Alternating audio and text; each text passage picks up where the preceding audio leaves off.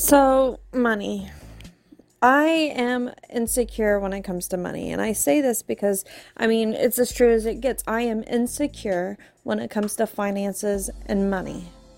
And during my time living at Bob's, I was always thinking about it. It was always in my mind because I've seen him say and do vindictive things to his friends and his family. And sometimes I catch him lying.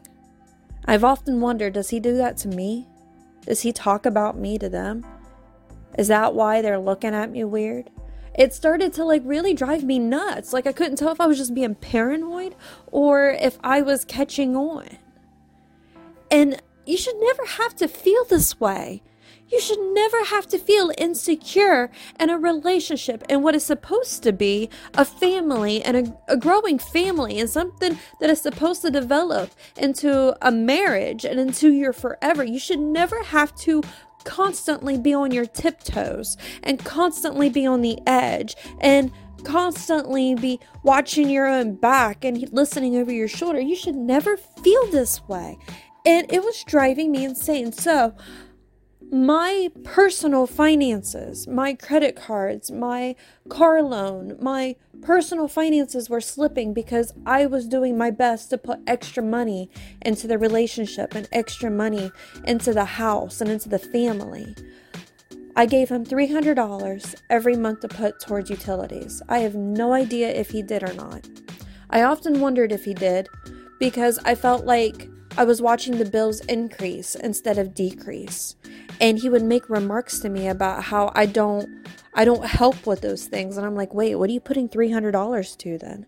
Because he's not buying groceries. I bought the groceries. Every 2 weeks, I would put at least $200 into the kitchen.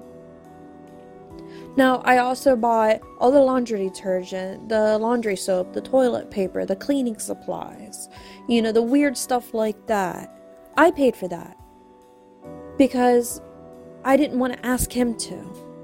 Because asking him for anything became a burden. It was hard. It was, and he would say things like, well, if you swallowed your pride. At this point, it's not even an issue of pride. It's an issue of insecurity. I don't want to cause a possible conflict. I don't want to cause a possible argument. I don't want to disrupt. I don't want to disrupt what could be a good day. Because once you piss him off even the slightest, he carries it. And he carries it for a long time. And he takes it out on not just you, but the kids. And then he shares his frustration with everybody else. And he has a way of doing it that now they're upset with you too. And it's not fair. It's not fair. I'm getting frustrated just talking about it.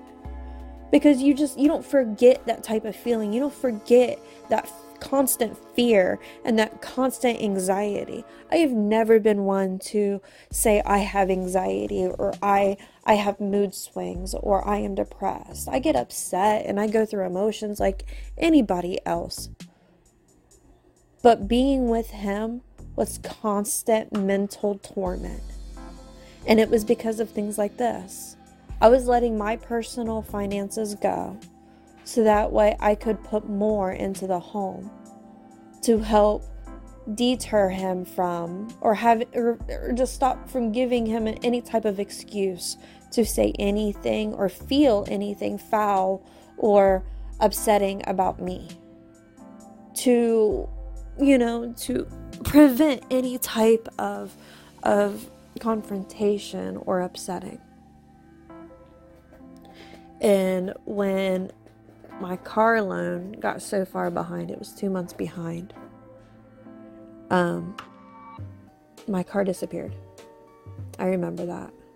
I went out to get in my car because I had a doctor's appointment that morning. And my car wasn't there. And annoyingly enough, Bob was there to see me looking for my car.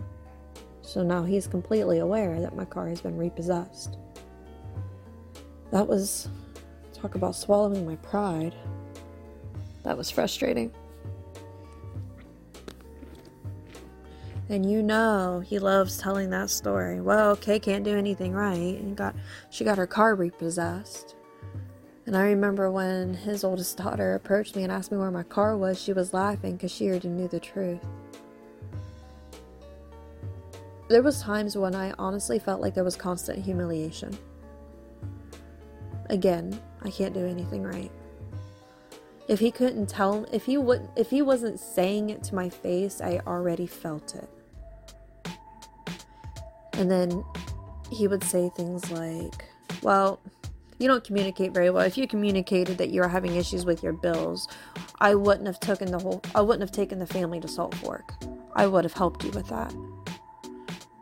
And it's just like, how could I feel comfortable enough to express that I'm behind on one of my major bills? If I can't leave the grocery store without forgetting toilet paper, because if I go home without toilet paper, I'm dubbed as a piece of shit. So how can I have this conversation about, 2 months behind on a car payment?